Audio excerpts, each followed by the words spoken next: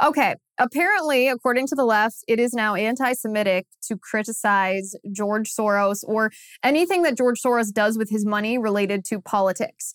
Now, you might be thinking, oh, okay, this is an interesting standard that the left is setting. If we're all of a sudden not allowed to talk about political donations, then the left, who constantly claims that they care about dark money groups, would be in quite a pickle here. Well, of course, the left is the king and the queen of double standards here. So what I want to talk about today is I want to talk about where exactly this narrative came from, because everyone on the left, from blue check marks on Twitter to cable news pundits to politicians even, are claiming that if you criticize what George Soros is doing, particularly as it pertains to Soros funding the campaigns of the radical leftist district attorneys, the Soros prosecutors around the nation, that makes you anti-Jewish, that you are anti-Semitic if you criticize that. So where did this narrative come from? Why exactly is the left deploying this narrative right now? The answer to this is it's beyond. They're going beyond just trying to control what we say about a political issue or trying to insult us to have, that would be called the chilling effect. If they're trying to hurl an insult at us in hopes that it makes us less likely to behave the way that we are behaving the next time. And I want to talk today about why this insult isn't just an insult. It's not just the left trying to stifle free speech. It's actually an attempt by the left to create a new category of moral crime and how that's going to impact our nation if we don't put a stop to it.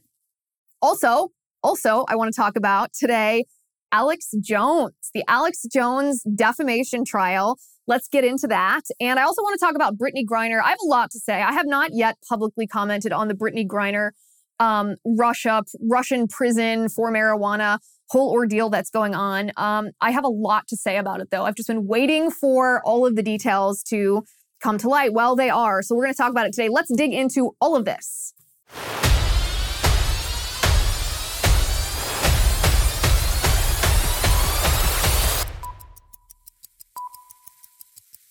All right, let's start with George Soros. But before we get to George Soros, I want to tell you about Genucel. I love Genucel because it works. People say that puffiness and bags under the eyes are the hardest things to get rid of. Well, until now. Introducing Genucel plant stem cell therapy that specifically targets eye puffiness and bags. Due to new technology, Genucel is an incredibly powerful natural serum.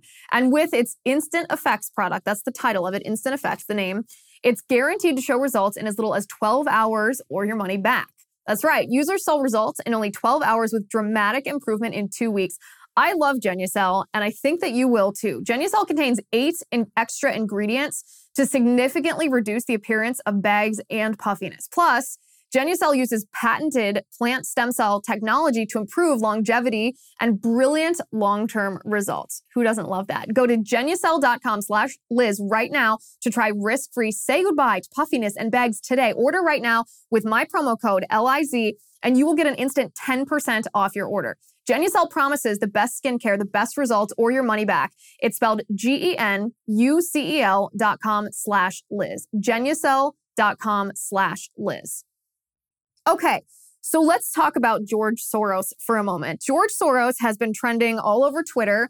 He's been trending even in headlines. Cable news pundits are talking about George Soros, but for an interesting reason, not because George Soros has done something today or said something this week or funded something this month. George Soros is trending because the left claims that we as conservatives, or even non-conservatives who think that he's a crazy radical because he is, the left is claiming that we can't acknowledge that.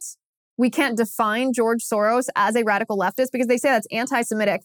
And the reason that they are making this claim started with Senator Marco Rubio on the floor of the Senate. Senator Rubio had offered an amendment to the Inflation Act, which is what I will be calling the Democrats' watered it down, build back better. The Inflation Act, because make no mistake, it will increase inflation, which is exactly what the data shows that it will do. It will not decrease it. Inflation will go up this year and next year until 2024. Thank you, Democrats. Rubio, on the floor of the Senate during the overnight vote-a-rama, offered an amendment that would address, or that intended to address, these Soros-funded radical prosecutors that don't actually want to prosecute crime, that actually decline to prosecute entire categories of even violent crime.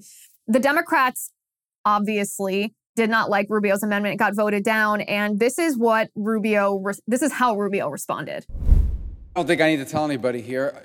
Our work is at its best when it's focused on what people care about. Let me tell you what people care about. They don't care as much about buying solar panels and electric cars as they do not having to live in a community where violent crime is rampant and you've got some crazy prosecutor that refuses to put people in jail, that refuses to prosecute entire categories of crime.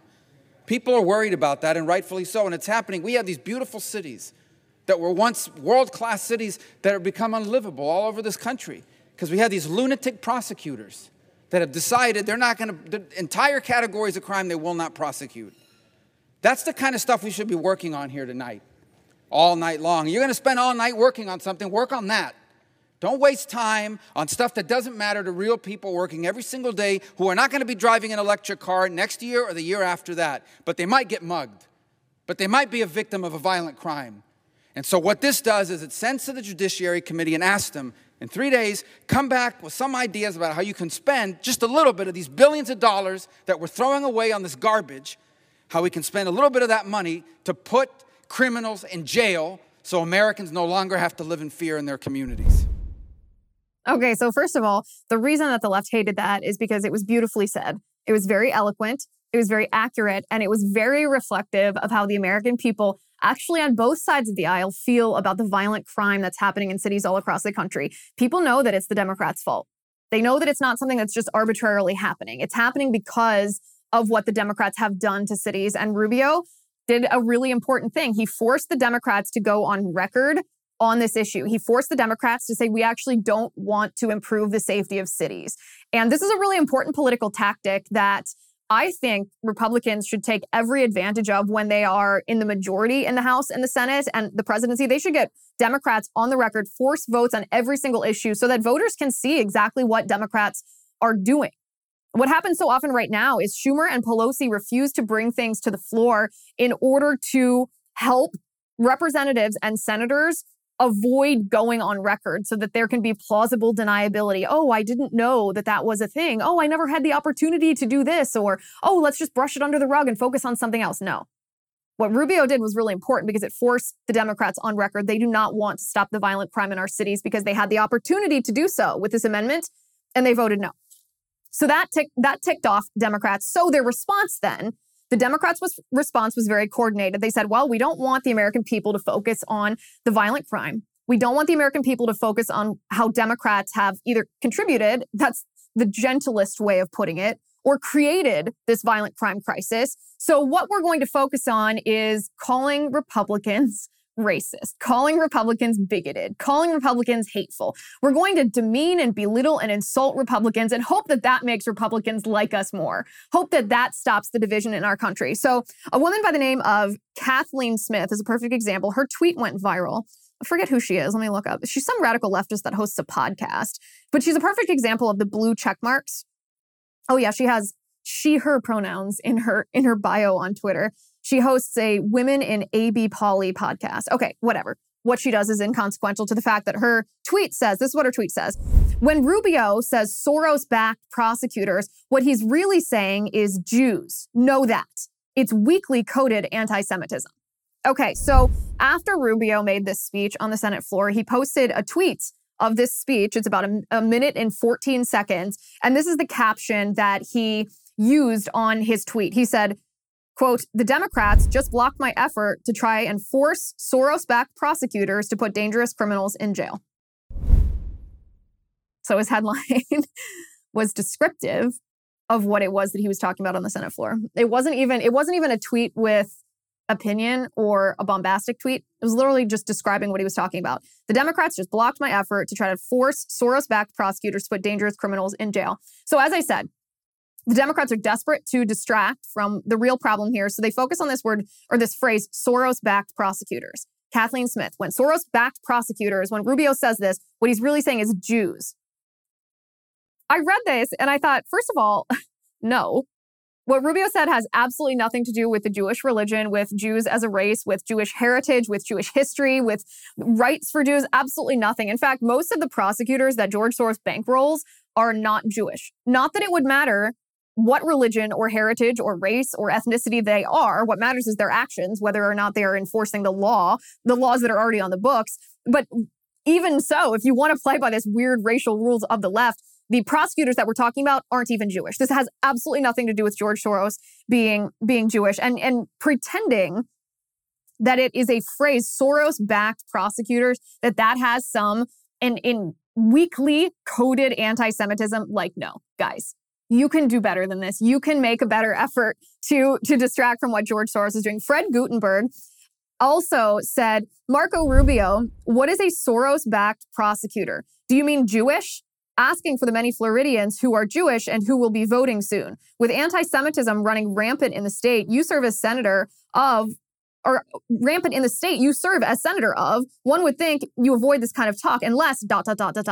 Oh, what are you insinuating, Fred Gutenberg? Are you trying to insinuate that Marco Rubio is anti-Semitic? Marco Rubio, who's been one of the strongest allies of the Jewish community and the Jewish state of Israel? I don't understand why a tweet like this would go viral. How could criticism of George Soros be the same thing as anti-Semitism? Are you judging someone based on their actions? Or are you saying that criticism of certain, when I say classes of people, I'm talking about political classes, as in the left says that women are a political class and minorities are a political class and LGBTQ people are a political class and Jewish people are a political class and evangelicals are a political class. So when I say political class, I'm saying, are you judging people based on their behavior and their actions? And in this case, what George Soros funds, the political causes he funds with his money, or are you saying that you can't criticize certain political classes of people because they belong to that political class? That, my friends, is one of the reasons why this ridiculous narrative is something that the left is running with, because that's what they want.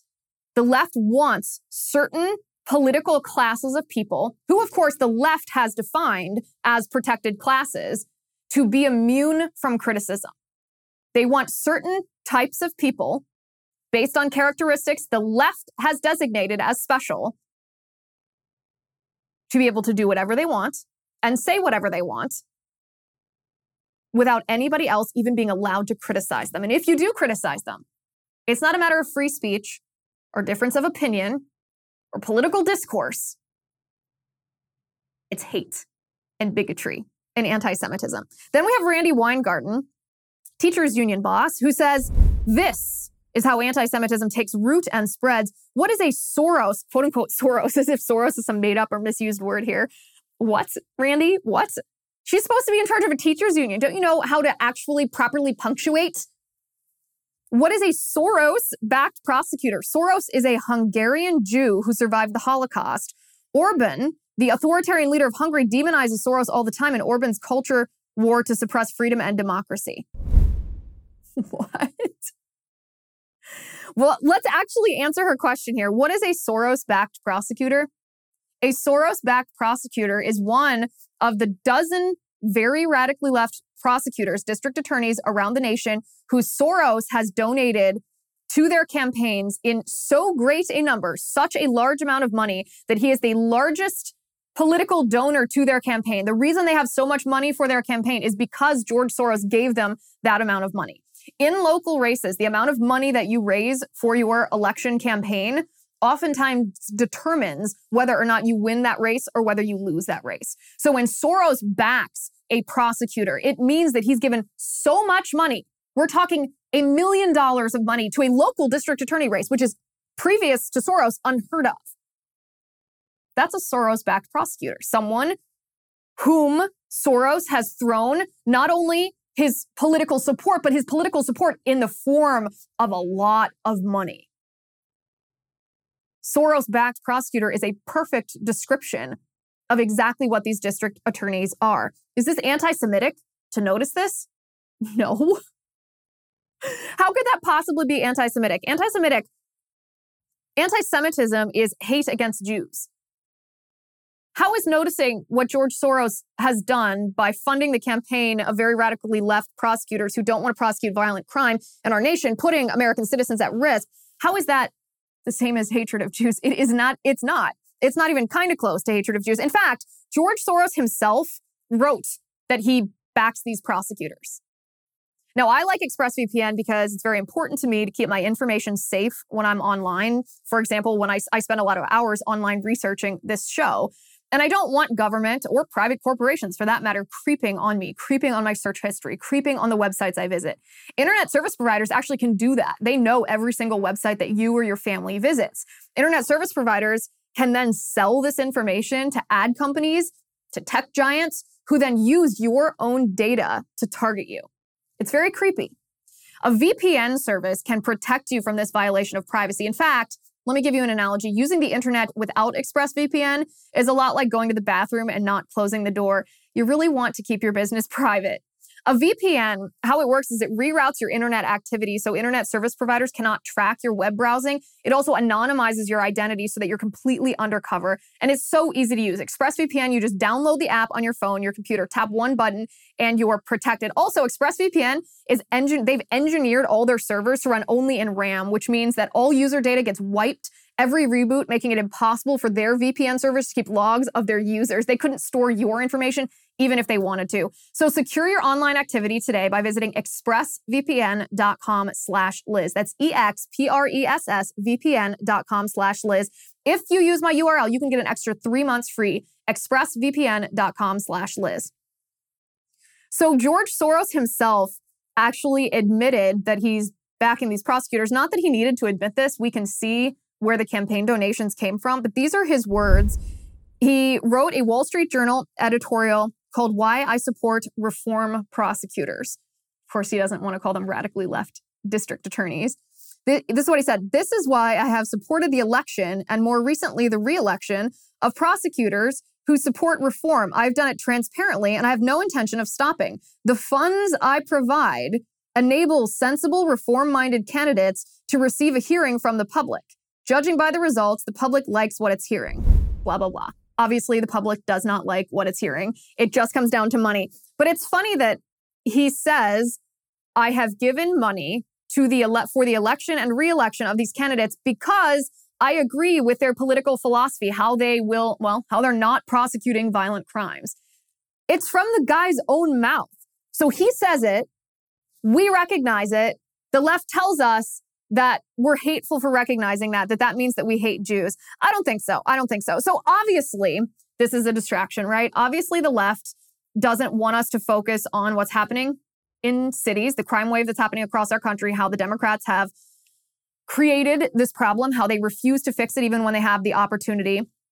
And so it's deeper than that, though. It's a little bit deeper than that. They don't want us to talk about who George Soros is because his name has become a little bit oversaturated in the past 15 years. Almost every conservative has heard of George Soros and his open society's philosophy and what he does with his money, giving billions of dollars to radically leftist causes. And so the name we've almost become desensitized to his name, but we shouldn't, because if you look at what George Soros is doing across the nation, he is one of the most dangerous individuals our nation has ever faced from within. He is one of the biggest threats to our constitutional republic. He is actively destabilizing our cultural institutions and even some governmental institutions with the express goal of abolishing our economy, our free market society, the way that it is, and implementing who knows what. Redistribution of wealth. These are all his words. So George Soros embraces the term open society as defined by a philosopher by the name of Karl Popper. This is what Soros argues. Let's use his own words here. He says, the spread of market values into all areas of life is endangering our open and democratic society. He said, the main enemy of an open society is capitalism. These are George Soros' words.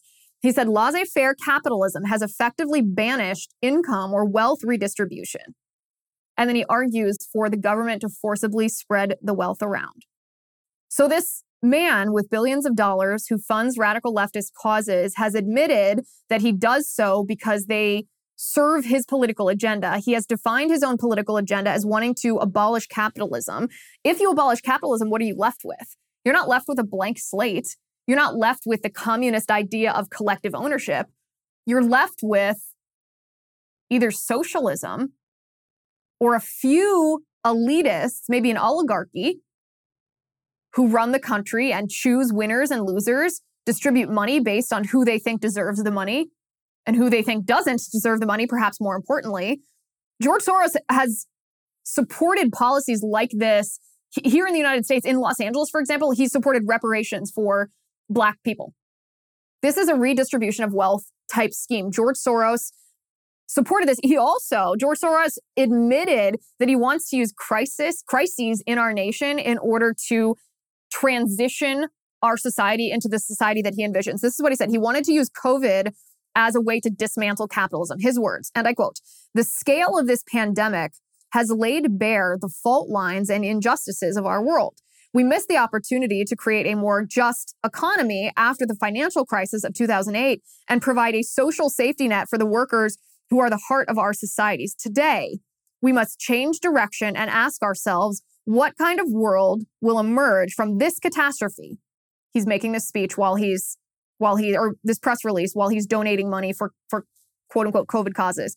What kind of world will emerge from this catastrophe, and what can we do to make it a better one?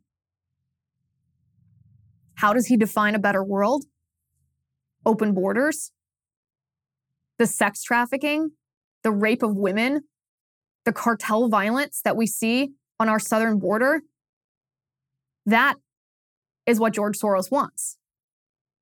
The non-prosecution of violent crime that we saw in San Francisco, which led to the recall of the Soros-backed prosecutor, Chesa Boudin, who, by the way, is the son of convicted domestic terrorists, not prosecuting violent crime the way that the Manhattan district attorney is not prosecuting violent crime, or the district attorney backed by Soros in Los Angeles is not prosecuting violent crime. George Soros, his goal, when he talks about quote-unquote reform-minded prosecutors, he wants to reduce the population in our prison by 50%.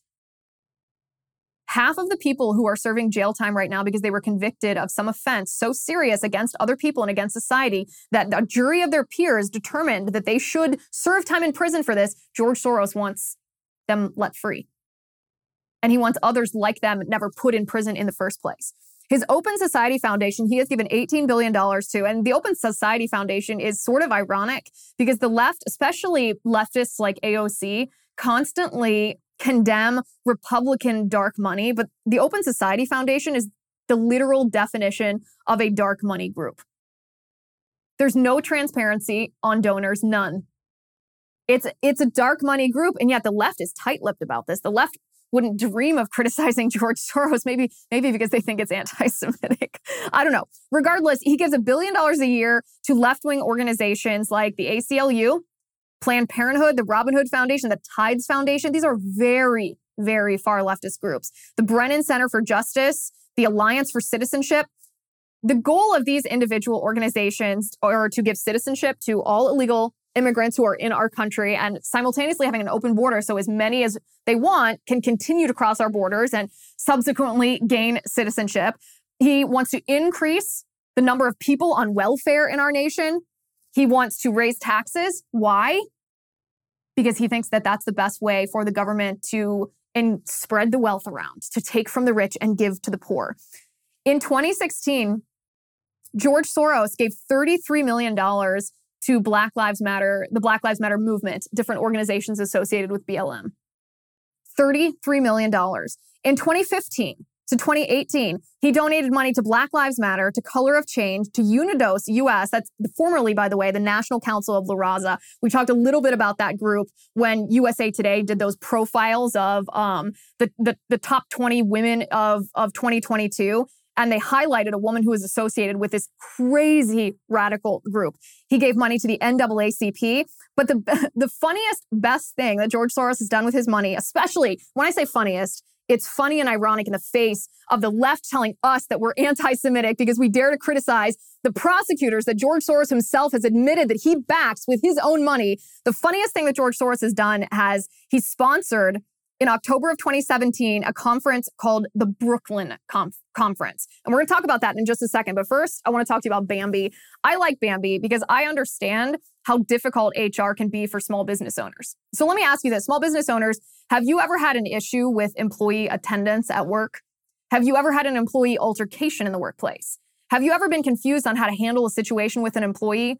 Have you ever stressed about navigating through HR compliance? Or have you ever had sexual harassment or any kind of harassment in your workplace?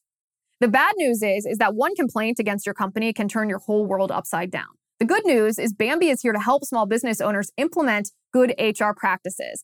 Bambee is an HR platform built for businesses just like yours so that you can automate the most important HR practices and get your own dedicated HR manager. First, Bambee's HR Autopilot automates your core policies. I'm talking workplace training and employee feedback. Then your dedicated HR manager will help you navigate the more complex parts of HR and guide you to compliance. They're available by phone, by email, or real-time chat. As you know, an in-house HR manager can cost up to $80,000 a year. But with Bambee, your dedicated HR manager starts at just $99 a month. No hidden fees. You can cancel anytime. You run your business. Let Bambee run your HR. Go to Bambee.com/Liz right now for your free HR audit. It's spelled BAMBEE.com/Liz. Bambee.com/Liz. Okay, in October of 2017, George Soros sponsored an event called the Brooklyn Conference.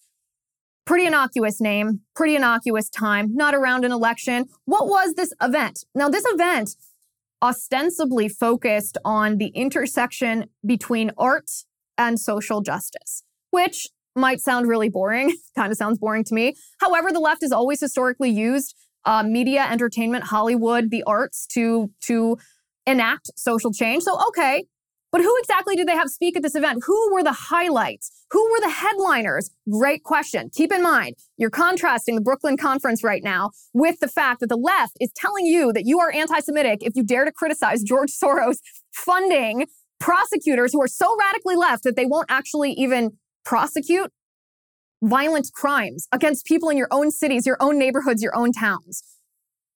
You're anti-Semitic if you criticize George Soros, but George Soros funded the Brooklyn Conference, which highlighted as a speaker, headlining speaker Linda Sarsour. That's right. Linda Sarsour, the former head of the Women's March. Linda Sarsour, who is a known anti-Semite, actually probably one of the most prominent anti-Semites in modern American politics, in current American politics. And it wasn't just Linda Sarsour. Alicia Garza, you might recognize that name because Alicia Garza is one of the founding members of the Black Lives Matter movement. Alicia Garza admits that she is a trained Marxist. A trained Marxist. These two women are some of the loudest anti-Jewish, anti-Israel, anti-Semitic activists that the left has embraced. Remember how long the left allowed Linda Sarsour to lead the Women's March? A really, really long time. The only reason they separated themselves from Linda Sarsour is when it became politically difficult for them. They weren't turned off by her views. They didn't really want to disassociate themselves with her. They just couldn't waste any more political capital because Republicans had them dead to rights. Linda Sarsour and Alicia Garza are rabid anti-Semites, rabid anti-Jewish. And George Soros' money, this was a Soros-backed conference, if you will. A Soros-backed conference where he gave his money directly to people who don't like Jewish people. Okay. So that changes just a little bit of this narrative. Funny how the left doesn't mention this when they claim that we can't criticize George Soros. But here's the thing. The left telling us that we can't criticize Soros or else we are anti-Semitic, they're not even trying to stop us from levying that criticism. It's not even about stifling us from using that phrase Soros-backed or identifying that association between Soros and the money that he gave to the campaigns of these prosecutors. It's not about your speech at all. This is where the left is actually trying to create a new category of moral crime in our nation. It's actually about making it a moral crime for you to hear it, not for me to say it.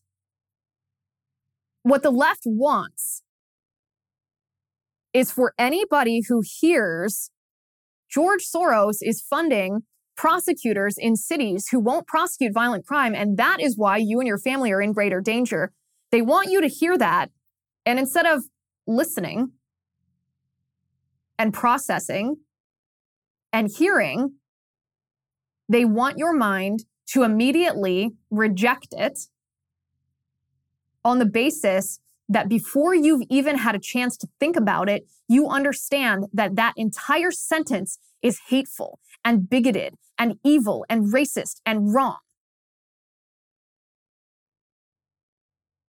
And when you think about it like this is why it's so absurd on its face to see these tweets go viral, to see the left claiming that criticism of Soros is anti-Semitic when it's so obviously clearly not. They know it's not. And they know they're not going to stop us from saying it, but they want to make it so that you aren't allowed to hear it, so that they're training you to have an involuntary response anytime you hear those buzzwords. It's like what China does to Chinese exchange students that they send here to the United States. If Chinese exchange students here in the United States hear anything about Tiananmen Square, anything negative about the Chinese Communist Party, any insults against Xi Jinping, they don't listen. My friend is a high school teacher and she's had Chinese exchange students in her class before. And when she's teaching world history, she's teaching about China, of course. And when she mentioned negative things about Tiananmen Square, the Chinese students actually put their heads down on their desk, refused to listen, and started stomping their feet. Their bodies and minds have been trained to reject even listening, even hearing it, let alone saying it. That's what the left's trying to create here. They're also belittling actual anti-Semitism in the United States. It's somewhat like the Jussie Smollett stuff or the Bubba Wallace stuff. It's a fake hate crime. When you label something that's not anti-Semitic as being anti-Semitic, then you are desensitizing people to real claims of anti-Semitism. There is real anti-Semitism in our country. There's real anti-Semitism in our government. It's coming from Ilhan Omar primarily, and the left doesn't care about that. Nancy Pelosi wouldn't even remove Ilhan Omar from the Foreign Relations Committee or the Foreign Affairs Committee, even though Ilhan Omar is rabidly anti-Semitic. There's attacks that happen to Orthodox Jews, to Hasidic Jews in New York cities constantly. The left doesn't care about that anti-Semitism. There's shootings, mass murders at synagogues aimed at Jewish people because they're Jewish. The left doesn't care about that anti-Semitism, but it belittles. It minimizes, it makes people more likely to ignore allegations of real anti-Semitism if you overuse the word anti-Semitism to apply to things that clearly are not anti-Semitic. It's the boy who cried wolf. It's also, of course, control of speech. The left wants to train us like Pavlov's dog to say what they want us to say when they want us to say it. And they are currently in this process where they want to tell us that definitions of words change on a regular basis. Demi Lovato is the best example of this on Twitter. So anybody who doesn't know, Demi Lovato is a very famous singer. And last year she came out as non-binary or gender fluid or something and said that her pronouns were they, them. And so following that announcement about a year ago on Twitter, if you called Demi Lovato she, you would get banned for misgendering. That's against Twitter's terms of service. Well, last week, Demi Lovato came out and said, actually, I'm returning to she, her pronouns. I'm no longer using they, them. And so we had this situation where last week, if you called Demi Lovato she or her on Twitter, you would be banned for misgendering. And this week, if you don't call Demi Lovato she or her on Twitter, you will be banned for misgendering. The left is in the process of making us change our behavior, our actions, and our words based on just the snap of their fingers. And this is just another example of it. If you haven't already subscribed to my show, would you mind doing so? If you could go to Apple Podcasts and click subscribe, give us a 5-star rating, and in the reviews, tell me which episode has been your favorite so far and what you liked about it. That would be great. Also, if you watch this on YouTube, if you could subscribe to my YouTube channel, it's Liz Wheeler Show on YouTube, and hit that bell so you're notified every time a new episode or a new clip drops. I would greatly appreciate it. It helps other people discover the show, which helps us get the word out to as many people as possible. Okay, now let's talk about Alex Jones for a second. A lot of conservatives seem not to want to talk about Alex Jones, and I totally understand this. Here's what I will say. First, about Alex Jones, he's a very entertaining person. I don't know if you guys have ever seen the interview that Steven Crowder did with Alex Jones, but it is like popcorn watching, just mind-boggling entertainment. I have watched it and I thought it was really, really, funny. That being said, Alex Jones is a total a total wackadoodle. He's not only kooky and weird, the things that he says are often wrong and distasteful. And you can separate the two things. You can think that someone like him can be entertaining because he is a showman, obviously, and also think that he crosses the line and says some things that are very bad things to say, very untrue things. So the context of that is that after the Sandy Hook shooting years ago, Alex Jones said some pretty awful things. He accused the parents of several of the children who were murdered at Sandy Hook of being crisis actors and claimed that Sandy Hook was a hoax, that it was staged, that it was something the government had done or pretended to do in order to push the United States towards gun control. Obviously a conspiracy theory, obviously false, pretty disgusting. And to say something like that, especially about specific individuals in the wake of them losing their children, especially in such a horrific way. Every way to lose a child is horrific. This is a particularly horrific. So he was sued by these parents for defamation, and a court just found that he's liable for $4 million in compensatory damages and $45.2 million in punitive damages. This is just to two family members. $45 million. That's a whole heck of a lot of money. And so this is what I would say. This is what I will say about Alex Jones. And this is what I think it's very important for conservatives to understand. Alex Jones was once the canary in the coal mine for the left. When big tech first started cracking down on conservatives and free speech, they first went after Alex Jones. Alex Jones was one of the first people to get permanently suspended from Twitter and permanently kicked off of Facebook because big tech knew that nobody really wanted to defend what Alex Jones was saying because the things that he was saying were so either wacky, weird, or just downright wrong. And most people have a great and proper aversion to being associated with or being accused of being a conspiracy theorist. This is a good part of human nature. Now, the left, of course, has redefined conspiracy theorists. They've tried to accuse us of being conspiracy theorists when we aren't. And so the term has lost a little bit of its punch because, the boy who cried wolf, that again. But Alex Jones was the canary in the coal mine because conservatives didn't want to go to his defense because they didn't want to have the left point their finger at us and say, oh, you're defending Alex Jones. You too must believe that frogs are turning gay and that Sandy Hook was a hoax. No. Defending someone's right to say offensive things is a bedrock of free speech. That's what free speech is. It doesn't mean that you are defending the words that person is saying. You are defending the right of the person to say that. But it's very easy for the left to conflate the two. And that's why a lot of conservatives didn't want to come to his defense. Alex Jones, there were very, very few conservatives who identified, and rightly so, that Alex Jones was the canary in the coal mine for big tech censorship, and that once the left moved the Overton window past Alex Jones, it would slowly creep towards the center, slowly creep towards mainstream conservative thought. And that's where we are today, where it's actually past mainstream conservative thought. It's encroaching on science when it comes to COVID or transgenderism. It certainly has gone past election integrity. Alex Jones is the canary in the coal mine again, because $45 million in punitive damages is outrageous. This is the weaponization of cancel culture by the government. Cancel culture is bad enough when it's a cultural phenomenon. But when the government is taking part in this is absolutely outrageous. I understand that these parents are private citizens and the standard for defamation of private individuals, meaning not elected politicians and not public figures, is much lower. Or rather, the standard for defamation of public figures, politicians, celebrities, it's much higher. Even so, you can think that this speech that Alex Jones engaged in was defamation. That's fine. But $45 million? No. This is what the left wants to do to everyone who disagrees with them.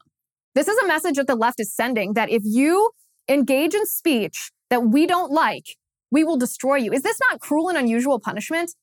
This is not, okay, you were convicted of defamation. Here's a fine, slap on the wrist, maybe a little punishment, and go on your way. This is financial destruction for the rest of your life. This is you being erased from the industry where you have made your living.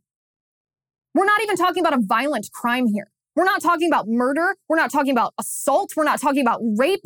We're not talking about robbery. These were words. And the government is destroying Alex Jones financially completely because of words he spoke. Even if it is defamation, does it justify utter destruction? The purpose of this is to move the Overton window. The purpose of this is to use Alex Jones like the canary in the coal mine. Will conservatives actually speak up? Will people defend Alex Jones, even if they think the things that he said were abhorrent? Will they defend him, or will they let the government ruin him because of his political views? Watch your favorite conservative commentators. Watch the elected officials that you have sent to Washington, D.C. Listen for whether they're defending Alex Jones. I understand that it can be tricky. I understand that the left very easily conflates defending the right to free speech, your right to say the words, and the words themselves. I don't care. If conservatives don't speak out against this, it will happen again. There was a Democrat. This is a young Democrat commentator by the name of Dash Dabrowski. This is what he says. Not a single Republican has condemned Alex Jones for calling Sandy Hook a hoax. Obviously false. Every single conservative I know has condemned Alex Jones for doing that, if they've talked about Alex Jones at all. He goes, this means every Republican believes Sandy Hook was a hoax. I said he was a Democrat commentator. I didn't say he was a serious person. Obviously, he's an unserious person. He goes, in fact, they got hashtag Alex Jones was right to start trending and are spreading more disinformation. They should all be sued for defamation. End quotes. And there we are. They should all be sued for defamation. This is what the left wants to do with us all. So here's the other important part of this story. Why exactly are so many people drawn to conspiracy theories? Why are so many people drawn to conspiracy theorists like Alex Jones? He's an entertaining person, but there are a lot of entertaining people. What is it about what he says that draws in so many people, that is interesting to so many people? And the answer to that is because the mainstream media lies. Democrats are corrupt. They actively try to stifle anybody or any organization who tries to expose wrongdoing. The New York Times literally won a Pulitzer Prize for the Russia collusion hoax, for lying about Trump and Russia. Is that not defamation, by the way? Yeah. The mainstream media and the left have taken us to the point where everything that they say, people doubt. People don't believe the media. They don't believe their politicians. And when a conspiracy theory is centered around one tiny element of truth, whether it's people feeling left behind and ignored by their political representation, whether it's corruption and wrongdoing at the hands of the government, when they hear one element of truth that no one else is speaking about, it causes them to feel that something about what they're hearing is right. And so they become vulnerable to conspiracy theories. If the mainstream media didn't constantly lie, if Democrats weren't so clinically corrupt that everything they do is hurting you while they're telling you to your face that they're helping you, then people wouldn't be so tempted to latch onto conspiracies and conspiracy theorists. They wouldn't doubt everything that they hear. But right now, they should doubt everything they hear. They do have to go and see if they can find, if they can discover, if they can uncover the truth. And when there's somebody who speaks to them even 1% of the truth, well, who can blame people for feeling a connection to that? Because it's lacking in every single other part of our society right now. Okay, Brittney Griner. I want to talk about Brittney Griner. I don't want to sound harsh to this woman because I don't want anybody to be rotting in a Russian prison. Brittney Griner is a WNBA star who right now she's in Russia. She's just been convicted of possession of marijuana in Russia. It's against Russian law. She was sentenced to 9 years in prison. And this is going to sound so harsh. So I'm very interested in your thoughts on this too. I don't have a ton of sympathy for this woman.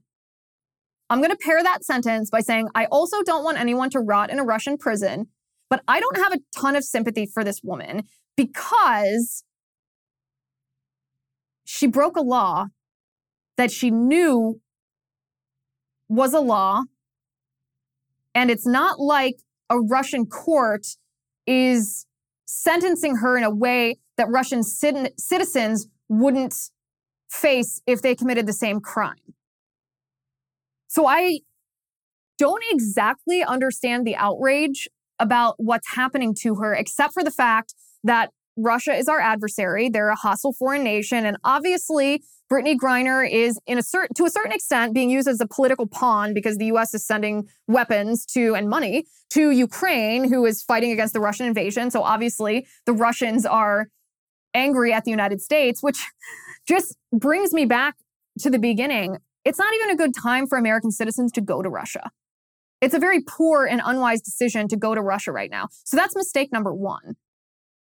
Mistake number two is, it's against the law to bring marijuana to Russia, and yet you brought your cannabis oil there, thinking that you would get away with it or that you wouldn't be punished for it at a time, even though Russia is very, very strict about enforcing their drug laws, not just against foreigners, American citizens, but against their own people.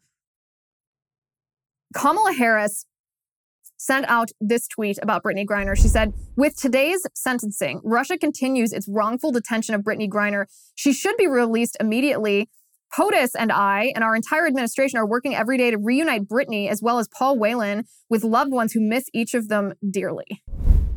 Okay, so first of all, Kamala Harris locked people up here in the United States for the exact same thing, for smoking marijuana. Kamala Harris put them in jail for about the same amount of time that Brittney Griner is facing in Russia right now.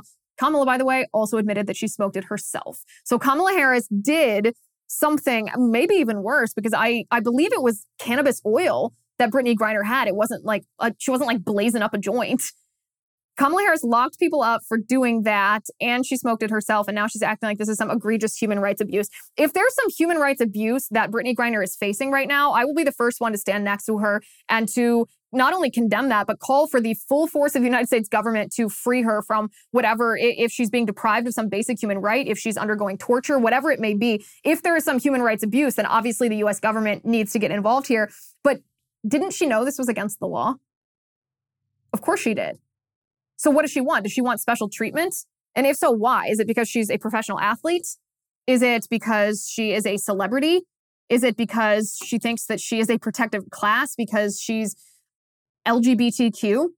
Why would she get special treatment?